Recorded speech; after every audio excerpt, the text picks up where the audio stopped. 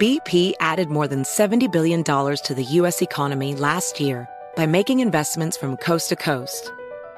Investments like building charging hubs for fleets of electric buses in California and starting up new infrastructure in the Gulf of Mexico.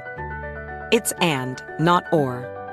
See what doing both means for energy nationwide at bp.com/investing in America.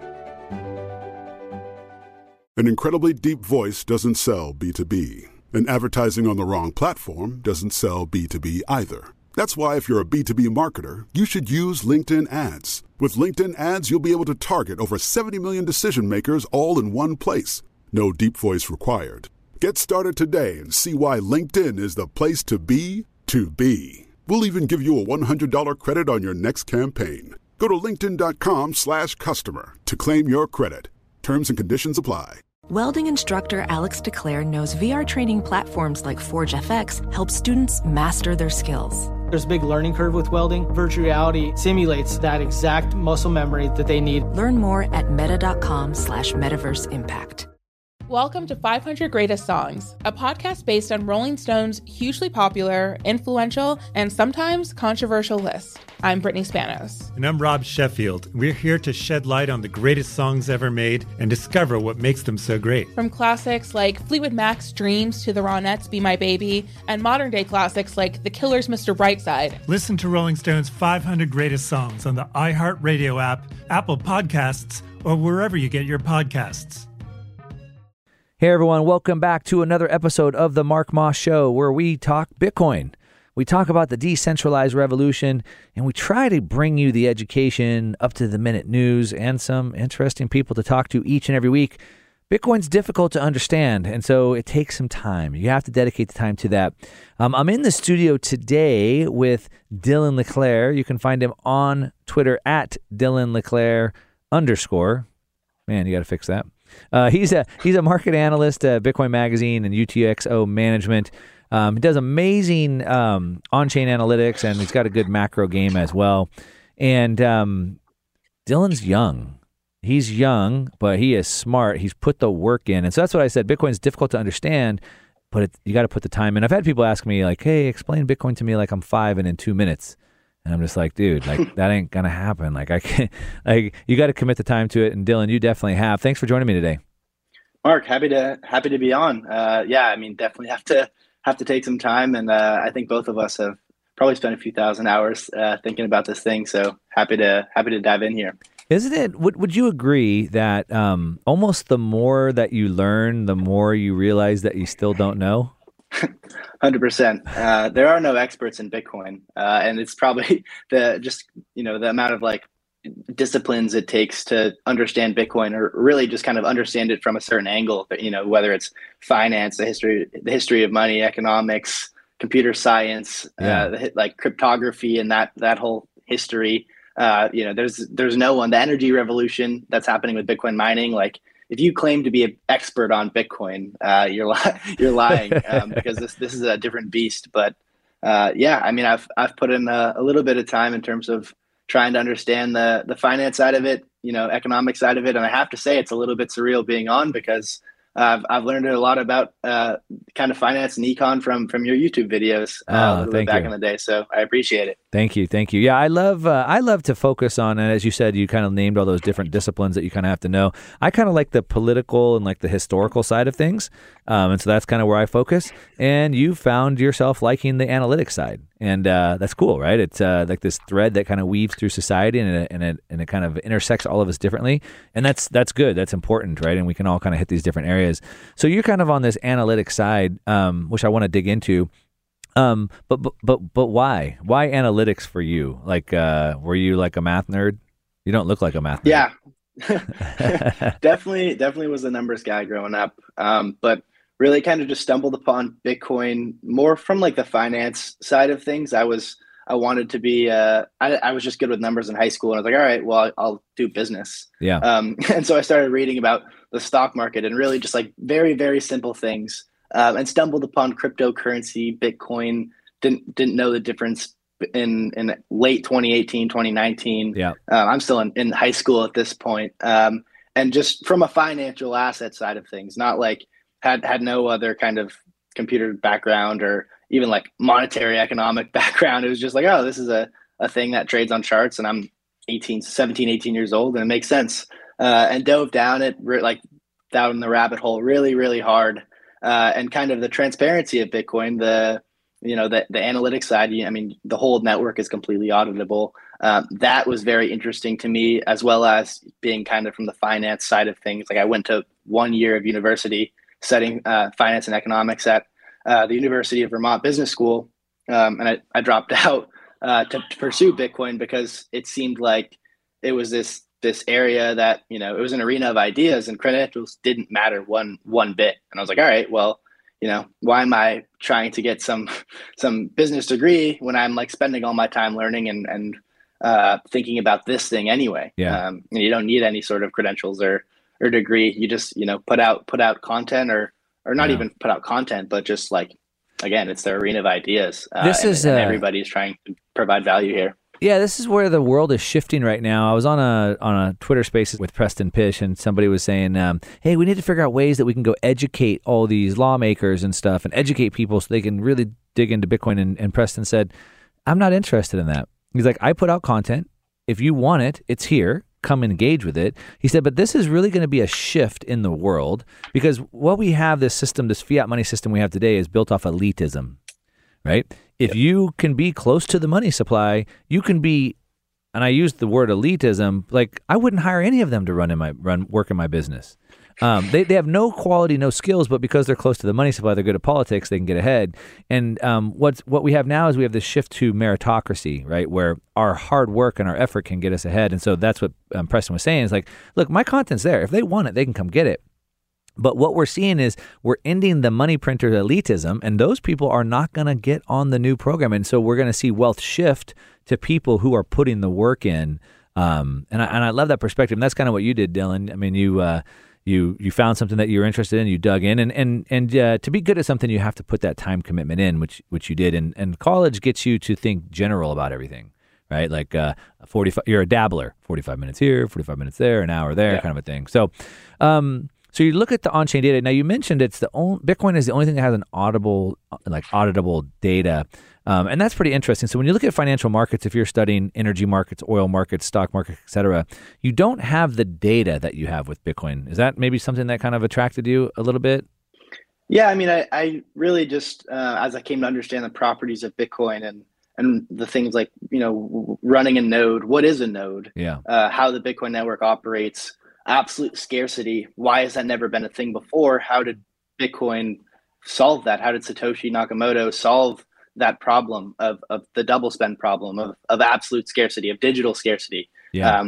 And so when I came to understand all those things, I was really kind of, my mind was blown, and I realized I needed, I was in college. I was like, I need as much Bitcoin as I can. So I dropped out, and I didn't do a Bitcoin job. I was just like, passionately reading and learning in my free time, but I was like doing manual labor. Like I wasn't doing Bitcoin analysis or anything full time remotely. Like I was listening to podcasts of Mark Moss and Preston Pish while I was wiring outlets. Like it was like a very, humbling kind of, 9-12 months. But as I kind of consumed all that information for free, I started to contribute a little bit more and more, and Twitter DM turned into a role, kind of doing some of the stuff that I really like. But in terms of why it fascinated me, I don't know, just like the on-chain kind of analytics, and it gets a bad rap, or I think maybe recently, especially in drawdowns, the thing that on-chain analytics is so cool is that, well, one, if you're just talking about price, it could be about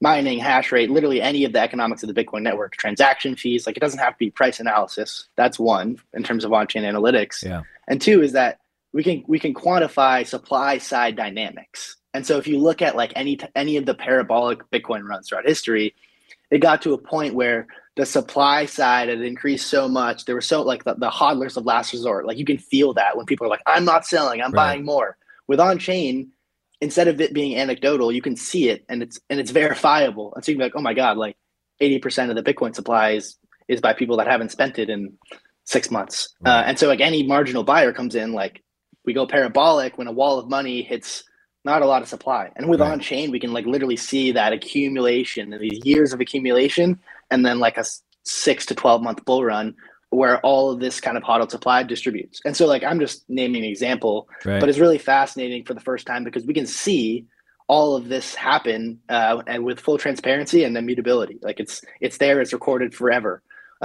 If you asked how many US dollars are in circulation, Yeah. no one knows because it's credit based, right? There's euro dollars, it's all fractional reserve. Like no one knows how much gold even. Yeah. Even like sometimes there's like in the equity markets, it's like how many shares are outstanding. No one You don't really even know knows. that. Yeah. Like GameStop had more shares shorted than there was shares outstanding. It's like, how does that happen? So with Bitcoin, right, the trend, like just the transparency of it all and the analytics side, that framework kind of fascinated me. Yeah. So I want to talk about what are maybe some of the one or two or your top favorite indicators to look at on-chain. I want to talk about how we look at those and kind of differences and what they really mean. And then I want to take that and then look at that and compare it against this macro backdrop that we have going on with the Federal Reserve and these Fed meetings they had this week and this kind of stuff. I'm in the studio with Dylan LeClaire. You're listening to the Mark Moss Show, talking about Bitcoin, talking about on-chain data with Dylan LeClaire. We'll be back in a second. Do not go away. All right, you are back listening to the Mark Moss Show, and we're talking about Bitcoin and cryptocurrencies and this decentralized revolution that is happening right now. I am in the studio with Dylan LeClaire. You can find him on Twitter at Dylan LeClaire _. And he's a market analyst with Bitcoin Magazine, looking at specifically mostly on-chain data, which is looking at the data about coins moving, how old they are, things like that. And there's a lot of information we get from that. Now, Dylan, before the break, I had said that I was hoping that maybe you'd give us maybe your top couple things that maybe you think are important or that people should look at, like maybe it's MVRV or something like that. Do you have a couple like that? Yeah, I mean, you're dead on the money. That was the one I was going to throw out.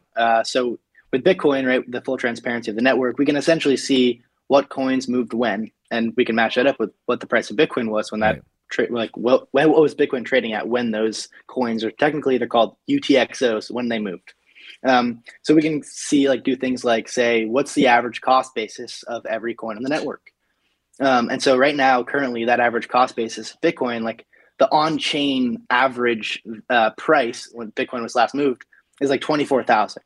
Right. So that means you look at a coin the last time it moved and what the price was when it got to that wallet or that address. Yeah, exactly. So if you want to think of it, maybe this is an easier way to think of it. So there's a market cap is circulating supply times the current price. Right.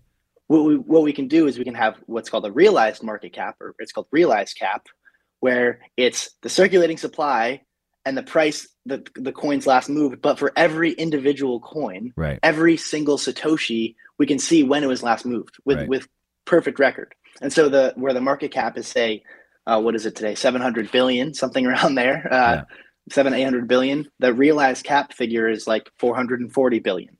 And so we can see, so that translates to like $36,000 Bitcoin, $24,000 realized price. It's the same metric divided by circulating supply. And we can just like do things like take a ratio of those two metrics, price versus that, almost like if you want to think of it as like the intrinsic value or the subjective value of the network from every hodler. We can kind of see the bull and bear cycles play out with the ratio of these two metrics, with that, what's it called, market value to realized value. You brought it up first. You know your stuff. Yeah. MVRV ratio, you can kind of see these bull and bear cycles where price runs way, way ahead of its on-chain, basically like on-chain cost basis, on-chain value. And as more money comes in and more those coins kind of get further distributed, what happens is that realized cap rises. So if you're thinking of Bitcoin as an asset monetizing, this decentralized monetary asset airdropped onto the world in 2009, what's been happening since? Well, people say it's so volatile, but if you just look at realized price, it's in a log scale. It's just bending upwards, flatlining for a couple of years, bending upwards, flatlining for a couple of years. And it's pretty remarkable to see.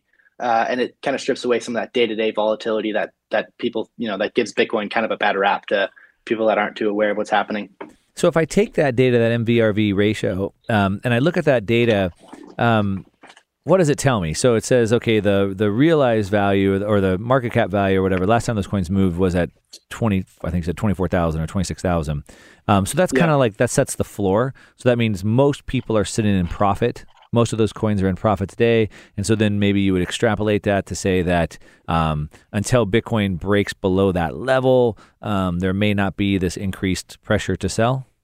Yeah, so Bitcoin has dropped below its realized value only like I think 3 or 4 times in history, and they've basically it's been it's not the exact didn't bottom tick exactly at 1.0 on that market value to realized value ratio, but really anytime it's dropped below its realized price, MVRV below 1, it's been a generational buying opportunity in a bear market. And so if we want to think of it like what's the lowest Bitcoin can drop, well, no one knows, but if it got to 24,000, you're buying it at in terms of its like relative valuation, you're buying it at like the first percentile of historical valuations.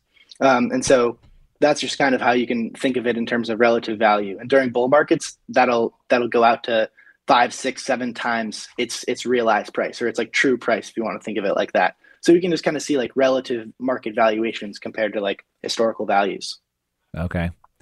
So in March 2020, when Bitcoin just dropped right off of a cliff, what did it go down to, like 3,800 or something like that? Was it below that level? It was. I think the realized price there was like about 4,800. So, and it was basically flatlined. It also reached like about 4,000 at the top of 2017. So even though Bitcoin drew down 85% in this huge boom and bust, that realized price actually like it topped out around January 2018 and was flat for a couple of years. So it did drop below that in that March 2020 flash crash, which again marked a generational buy. So this is just one metric, but we kind of see like you can really visualize well with this ratio the boom and bust cycles of Bitcoin's monetization phases. So how close are we to that generational buying moment at this point? Is that 26,000 or something? It'd be like around 24,000, and I doubt we get there unless we see some huge macroeconomic liquidity shock, which honestly might be possible with the Fed trying to taper this, bond market Ponzi essentially. Yeah. I don't know how far they get, but that's kind of more of a macro discussion, less of an on-chain discussion. Yeah, I want to jump to that, but before we do, is there one other indicator or on-chain metric that you like to look at a lot? Yeah, I really like looking at Glassnode classifies or quantifies long-term and short-term holders. It's kind of this arbitrary threshold that's not so arbitrary, and it's more of statistical reasoning, but long-term holders 155 days, and a coin weights into that value as a long-term holder. Long story short, you can see during bull and bear markets this huge kind of accumulation phase by long-term holders as coins age into that bucket, if you want to think of it like that. Yeah. But you can see during consolidation phases or bear markets, long-term holder supply just bends upwards. It's basically like no one's selling, and this group of people around the world that's continually growing, they continue to buy. And during bull markets or when Bitcoin goes parabolic, you see some of those coins distribute. But it's really interesting because eventually it gets to a point, and whatever that point is, no one knows. But the dollar BTC exchange rate eventually gets to the point where there's a supply squeeze. And that's kind of a meme, like, oh, that's on chain, it's a supply squeeze. But the reality is, it's all supply and demand. And if we see the supply side, which on-chain quantifies, continue to grow, eventually there's that marginal seller becomes exhausted. And so we kind of see some of that accumulation starting again. And for the last couple months, you saw more of a distribution effect as macro fears kind of scared everybody away. But it just, if you look at those charts over time, and I try to post some of them on my Twitter feed, the long and short-term holder supply, its relative supply and all of that, you see the bull and bear markets in the data, in the accumulation and distribution, and why the bull markets eventually happen as kind of that wall of money hits not a lot of supply of Bitcoin. So those are probably my two favorite metrics. You can look at the rate of change of long-term and short-term holders, or the total supply or relative supply, that sort of stuff. So I want to ask you, one of the biggest pieces of FUD, fear, uncertainty, doubt, that I hear people throw out on Bitcoin is that it's all concentrated at the top, right? Most of the Bitcoin is owned by a couple of addresses, and so somebody who looks at all the address data, I want to have you answer that, and then I want to get into, like I said, some of this macro stuff and see maybe what the macro backdrop looked at some of these other cycles and data and where we are today and what you think about that. You're listening to the Mark Moss Show. We're talking about Bitcoin. talking about the decentralized revolution. I'm in the studio with Dylan LeClaire. We are talking about on-chain data, really, of Bitcoin, and then we'll compare it to the backdrop. We'll be back with more. Don't go away. It's that time of year again. The U.S. Mint is making the new 2024 American Silver Eagle and American Gold Eagle coins, and there's no better time to buy than now. Gold rose 23% in the past 13 months, and silver's up 27%. Plus, they're both still climbing. Get the newest gold and silver coins of the year from my trusted friends at Universal Coin and Bullion by calling 1-800-UCB-GOLD. Their company president, Dr. Mike Fulgens, is America's gold expert, and he recently met with financial guru Steve Forbes to discuss trends in precious metals, and both experts agree that gold could hit $2,500 an ounce in 2024. That's nearly a 25% gain from today's price per ounce. If you want to make a sound money investment, then add gold and silver to your portfolio now and keep adding as part of your regular investment strategy. Gold's been used as money for over 2,500 years. Call Universal Coin and Bullion at 1-800-UCB-GOLD. That's 1-800-UCB-GOLD, or check out universalcoin.com/Mark Moss. As a person with a very deep voice, I'm hired all the time for advertising campaigns. But a deep voice doesn't sell B2B, and advertising on the wrong platform doesn't sell B2B either. That's why if you're a B2B marketer, you should use LinkedIn ads. LinkedIn has the targeting capabilities to help you reach the world's largest professional audience. That's right, over 70 million decision makers all in one place. All the big wigs, then medium wigs, also small wigs who are on the path to becoming big wigs. Okay, that's enough about wigs. LinkedIn ads allows you to focus on getting your B2B message to the right people. So, does that mean you should use ads on LinkedIn instead of hiring me, the man with the deepest voice in the world? Yes. Yes, it does. Get started today and see why LinkedIn is the place to be to be. We'll even give you a $100 credit on your next campaign. Go to linkedin.com/customer to claim your credit. That's linkedin.com/customer. Terms and conditions apply.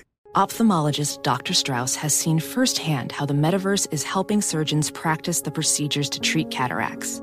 Cataracts are the primary cause of avoidable blindness. He works with a virtual reality training platform developed by Fundamental VR and Orbis International to help surgeons develop the muscle memory they need.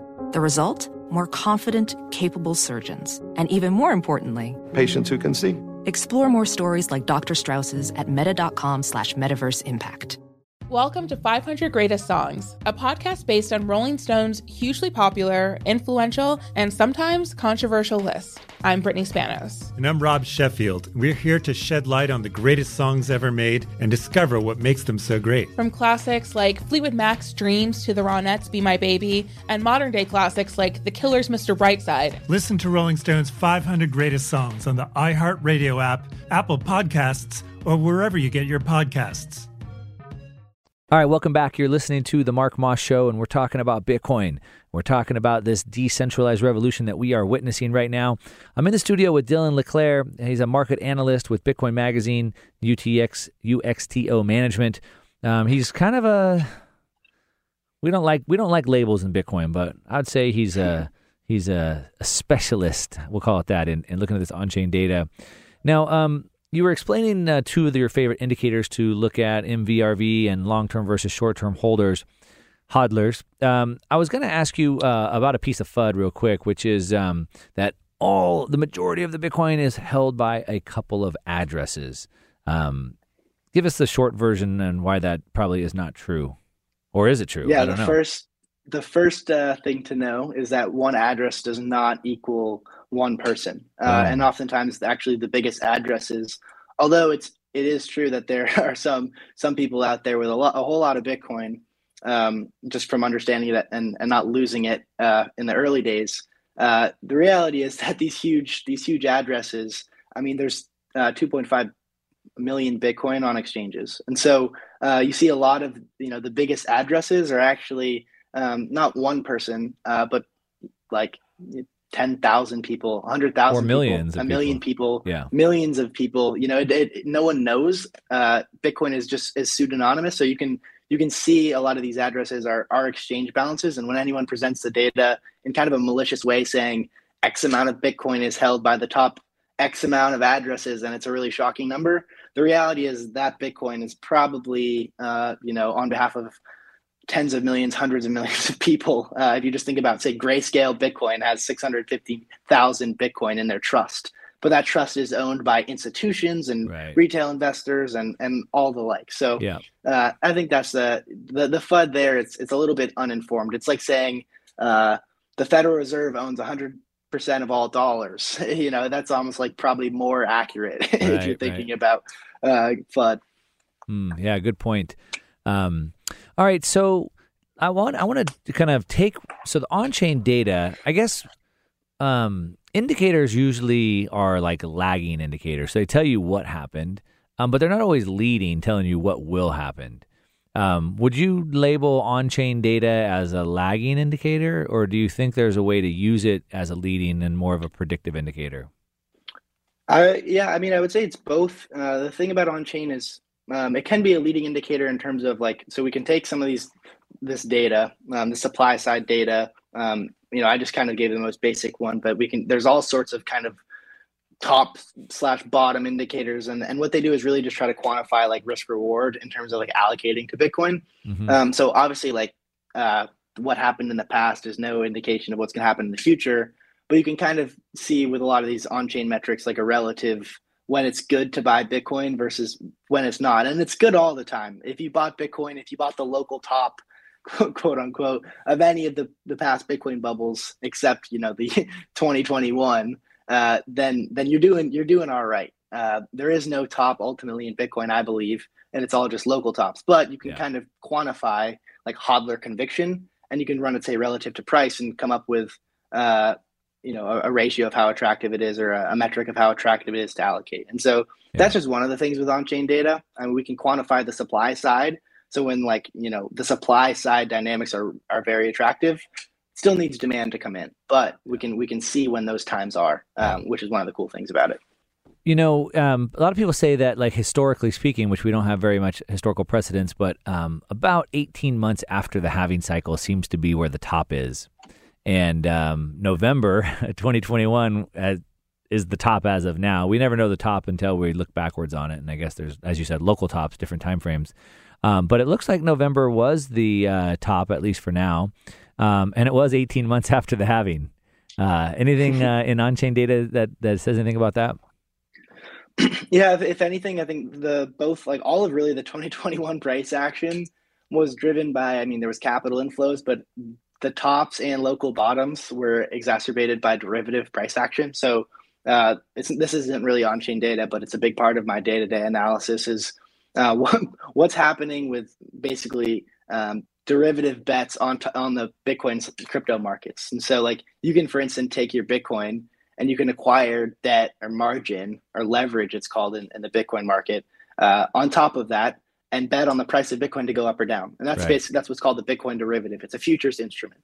And in Bitcoin, there's quarterly futures. So you can buy, say, I'm going to bet that the price of Bitcoin is going up in, April of 2022. But there's also perpetual futures. It's basically a never ending futures contract that rolls over. And so that's where a lot of the volatility comes from. It's more so about traders who are very, very leveraged long, paying 50% annualized rates just to be long Bitcoin on margin. And then at the bottom, you were getting paid in say July when Bitcoin was 29,000.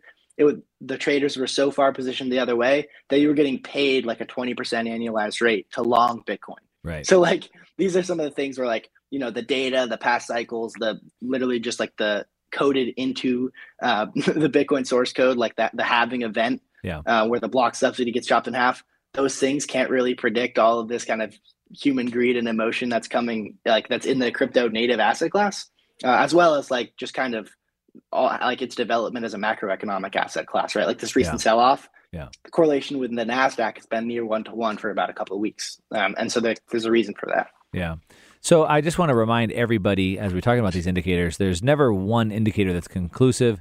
You need to look at a bunch of different indicators from a bunch of different places to try to get the best idea that you can. And when you see a bunch of indicators from a bunch of different places all saying the same thing, it gives you a little bit more confidence, but even still then it's anybody's guess about the future. Now, jumping out a little bit, so we have this on-chain data and leading, lagging indicators. But then we have this Federal Reserve and this macro environment that's going on. The Fed met this week, and I think kind of came out pretty hawkish, said they're sticking the course. They're going to finish tapering by March, and then they're going to start raising rates. And that seems to have a big effect. So then do you think that is, at this point, seems like it's what's driving the market, as you just said? I mean, this liquidity, it's kept the ratio of the S&P pretty close? Yeah, I would think that. I mean, what you saw is basically everybody kind of risked off after Powell comes off and says, yep, we were wrong. We were very wrong. Inflation is not transitory. Right. And it's in their mandate. There's an employment mandate and an inflation mandate. We can debate the merits or just of those two mandates and how effective chasing those two are. Yeah. And I think we both say it's probably not effective at all. And actually, it's pretty bad that we have a centrally planned kind of economy around these two variables. It's horrible. Regardless, I think what we see here is that a lot of people are fearing basically a deflationary event or a disinflationary event in terms of the overall credit in the system, right? What is March of 2020? What is 2008? What is that in terms of why did that happen? It wasn't just people started to sell because they were scared. No, it was more of a mathematical driven thing in terms of the fiat units in the system and the debt obligations against that, right? Yep. And when financial assets fall and there's an asset liability mismatch on everyone's balance sheet, well, there's a deleveraging event and it just cascades until the Fed backstops it all and kind of comes in. And so I think ultimately we're going to see another one of those. Is that in 2022, in 2024? Who knows? But I think in terms of the fiat environment, we've never been in a worse place in terms of how much debt is out there. Debt to GDP, you can look at interest expense. I mean, the national debt's 29 trillion. Global debt to GDP is probably around 400%. We're in a debt spiral. There's no way to ever pay it back because ultimately, money's created through lending. Yeah, can't taper a Ponzi. If we're going to see another deflationary event, how do you protect yourself against infinite counterparty risk? And if they reinflate the system after that, how do you protect yourself against the dilution inflation risk? And I think we both kind of have come to an answer there. Yeah, that's a great question that we will answer in just a minute.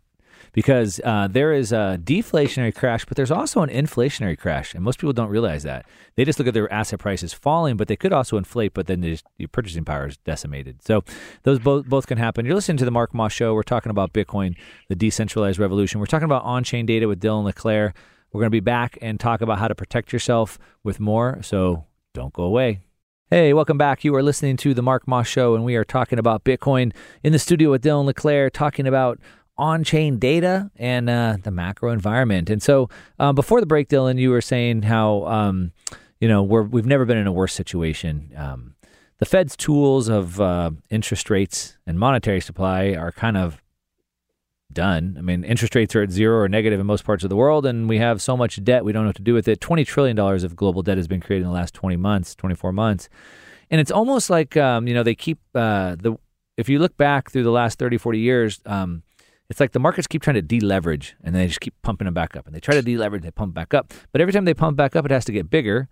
And now the debt is just so big, they can't manage it, right? And it's like so high that when the top moves, it starts getting out of control. And that seems to kind of be where we're at.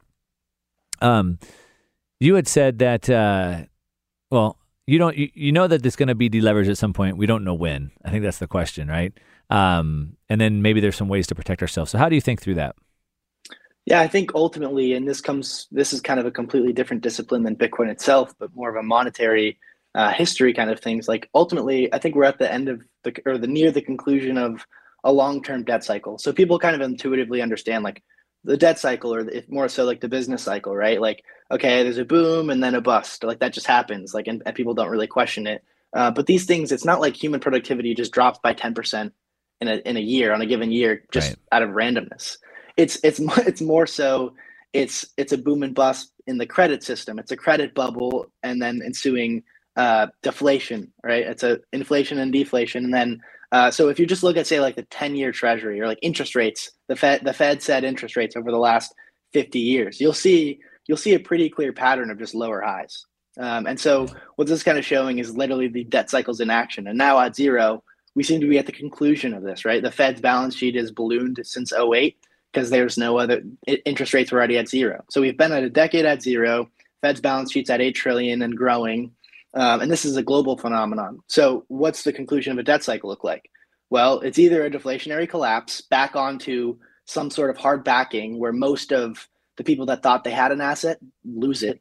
But now with fiat, there is no backing. So it's either a deflationary collapse where everything unwinds to zero, literally like the asset side of your balance sheet's falling. So you sell assets, your liability side is growing as a relative size, and it just cascades throughout the whole global economic system. Well, that doesn't seem really politically feasible. It doesn't sound fun. Over a long-term time frame, right? Like we can see this happening over a couple months, but ultimately there will be a backstop because there has to be, right? Just incentives are aligned for there to not let the system collapse. But if it does, you have some sort of thing you can fall back upon. But if they don't, and they come in, they step in and they print and they expand the money supply because they have to, because that's how a fiat credit system works. Well, then there's the dilution effect, right? Things are getting more expensive around you in that currency terms. So with Bitcoin, we kind of have the best of both worlds. We have an absolutely scarce monetary asset that is essentially engineered with how Bitcoin mining works and how the supply issuance works, engineered to increase its marginal cost forever, or as long as hash rate's increasing. As long as there's an economic incentive to mine Bitcoin, which there is a strong one, monetize any waste energy around the world and you can turn it into money. So Bitcoin is engineered to be harder and harder to produce, essentially forever. And at the same time, we have a native property right system built into it where you can actually self-custody your own asset. You don't need to trust a bank. You don't need to trust a government. You don't need to trust a third-party intermediary. So in a deflationary event, in an inflationary event, if you want to view these outcomes as binary, you're doing yourself you're doing pretty well if you hold Bitcoin. And that's why I think, and I've been kind of pushing this framework, that everybody should hold at least a little bit if you want to secure your wealth and time into the future. Mm-hmm. Yeah. These boom and bust cycles, as you talk about, these credit cycles, it's all Fed driven. So if you go back and look at charts, I mean, you can look back through hundreds of years. There's always booms and busts because we're humans, human action, human nature. I love vanilla ice cream. I want vanilla ice cream every day, but today I just want chocolate. I don't know why, right? So we things go in and out of favor. We change our minds. So well, shoot, we made too much vanilla ice cream. Now we don't have enough chocolate. And so there's a natural cycle. But if you look back through hundreds of years, you can see that it stayed, in a pretty small channel. But right at 1913, when the Federal Reserve was created, I mean, they've just gotten bigger and bigger and bigger. If you look at the markets compared to gold, anyway. And so the boom and bust cycles are because they dump a bunch of currency units into the system. And it creates this big boom, and then the economy gets too overheated, so then they suck it out, and then it just pulls it back down. And then next time they have to put even more in, and it gets bigger, and so each one just gets bigger and bigger. So what I would just say is that while it is a little bit natural because of, like I said, human nature, it's gotten way exaggerated because of the Federal Reserve. And the problem is that we don't know when they're going to decide to suck the money out of the system. Right. So we've done the best that we can, and we've tried to keep our head afloat during that inflationary growth. And then all of a sudden they just pull it back out. So shoot, I guess either way we're protected with Bitcoin. At this point, we're stuck trying to be a psychic because I don't know what they're going to do. Right. At some point, they're going to have to step in and pump it back up. But will that be at a 20% drop? That's kind of what history tells us, right? Will it be a 30% drop? So if you had to consult your crystal ball, Dylan, which I know you don't have one, I'm sure you wish you did. What do you think? What do you think happens over the next year, 2 years? I think if you're just looking at historical equity valuations, we're still at outrageously high equity market to just GDP readings. I think it's 130% or something. Yeah. Pretty crazy. And we live in a globalized world, so there might be some flaws in the reading, but just, whether it's a PE ratio, right? We're still historically overvalued in equities. We saw this year in 2021, there was a $100 billion car maker with zero revenue.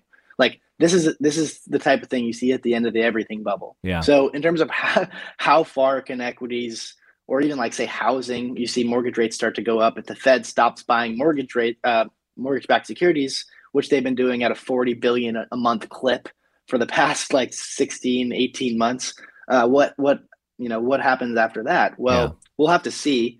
But I think at a certain point, there's a pain threshold in markets where it kind of cascades and gets out of control. And so I think the Fed wants to kind of let the market deflate a little bit. let it pull back more so with just words, right? They haven't even cut interest rates yet, right? Exactly. Haven't even hiked interest rates. They're still at 0, and the market's freaking out that they might go to 50 basis points, which is kind of laughable in real terms. Right. But I think ultimately real yields can't go above 0. And so if the bond market starts to sell off, if literally every asset sells off, we're going to see some really wacky stuff happen. I mean, we're in late stage fiat, in my humble opinion, just in the historical terms. Yeah. We've never been in a bigger global everything asset bubble ever. And so I guess you kind of have to think to yourself, what's the other side look like?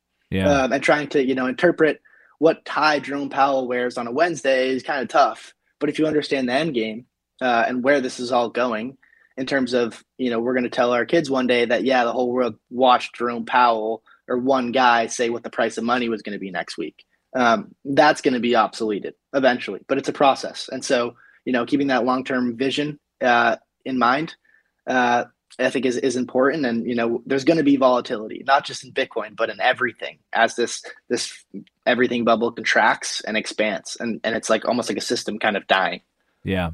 Yeah. That's a good point. The one thing that we also have to keep in mind is that the law of diminishing returns kicks in. And so in the Keynesian system of this never-ending monetary stimulus, there's a Keynesian multiplier, which basically means that, what they're trying to do is if they lose $1 from the economy, they want to borrow 50 cents to get the dollar's growth. Once a nation gets over 90% debt to GDP, that multiplier goes down to a sense where they're not getting enough growth anymore. So now for 50 cents, they're getting 75 cents of growth, and then 50 cents of growth. And then finally for 50 cents, they're getting 30 cents of growth. And then they're just digging themselves deeper in the hole. So it's not like they can just keep this going forever.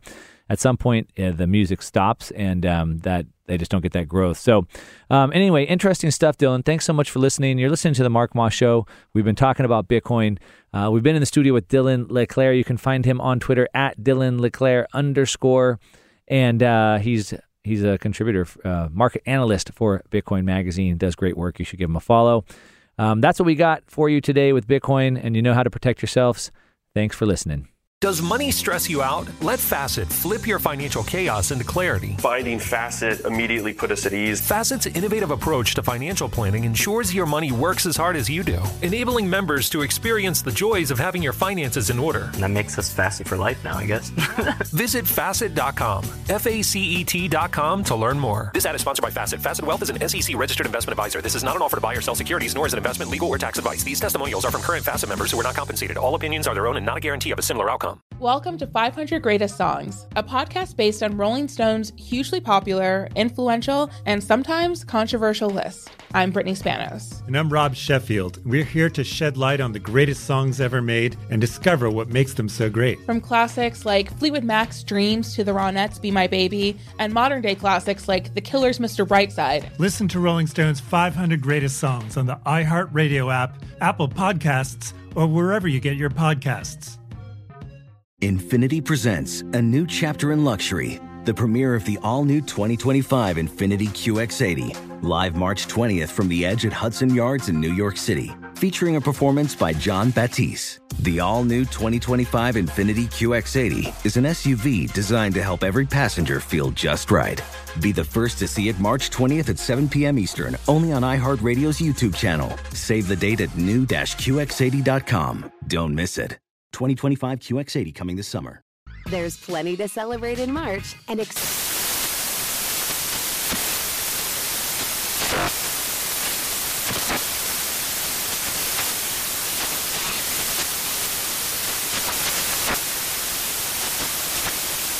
National Craft Month with the perfect pizza at home class from Craftsy. And anytime is right to listen to iHeartRadio's iHeart Country Radio. Discover more shows and movies for free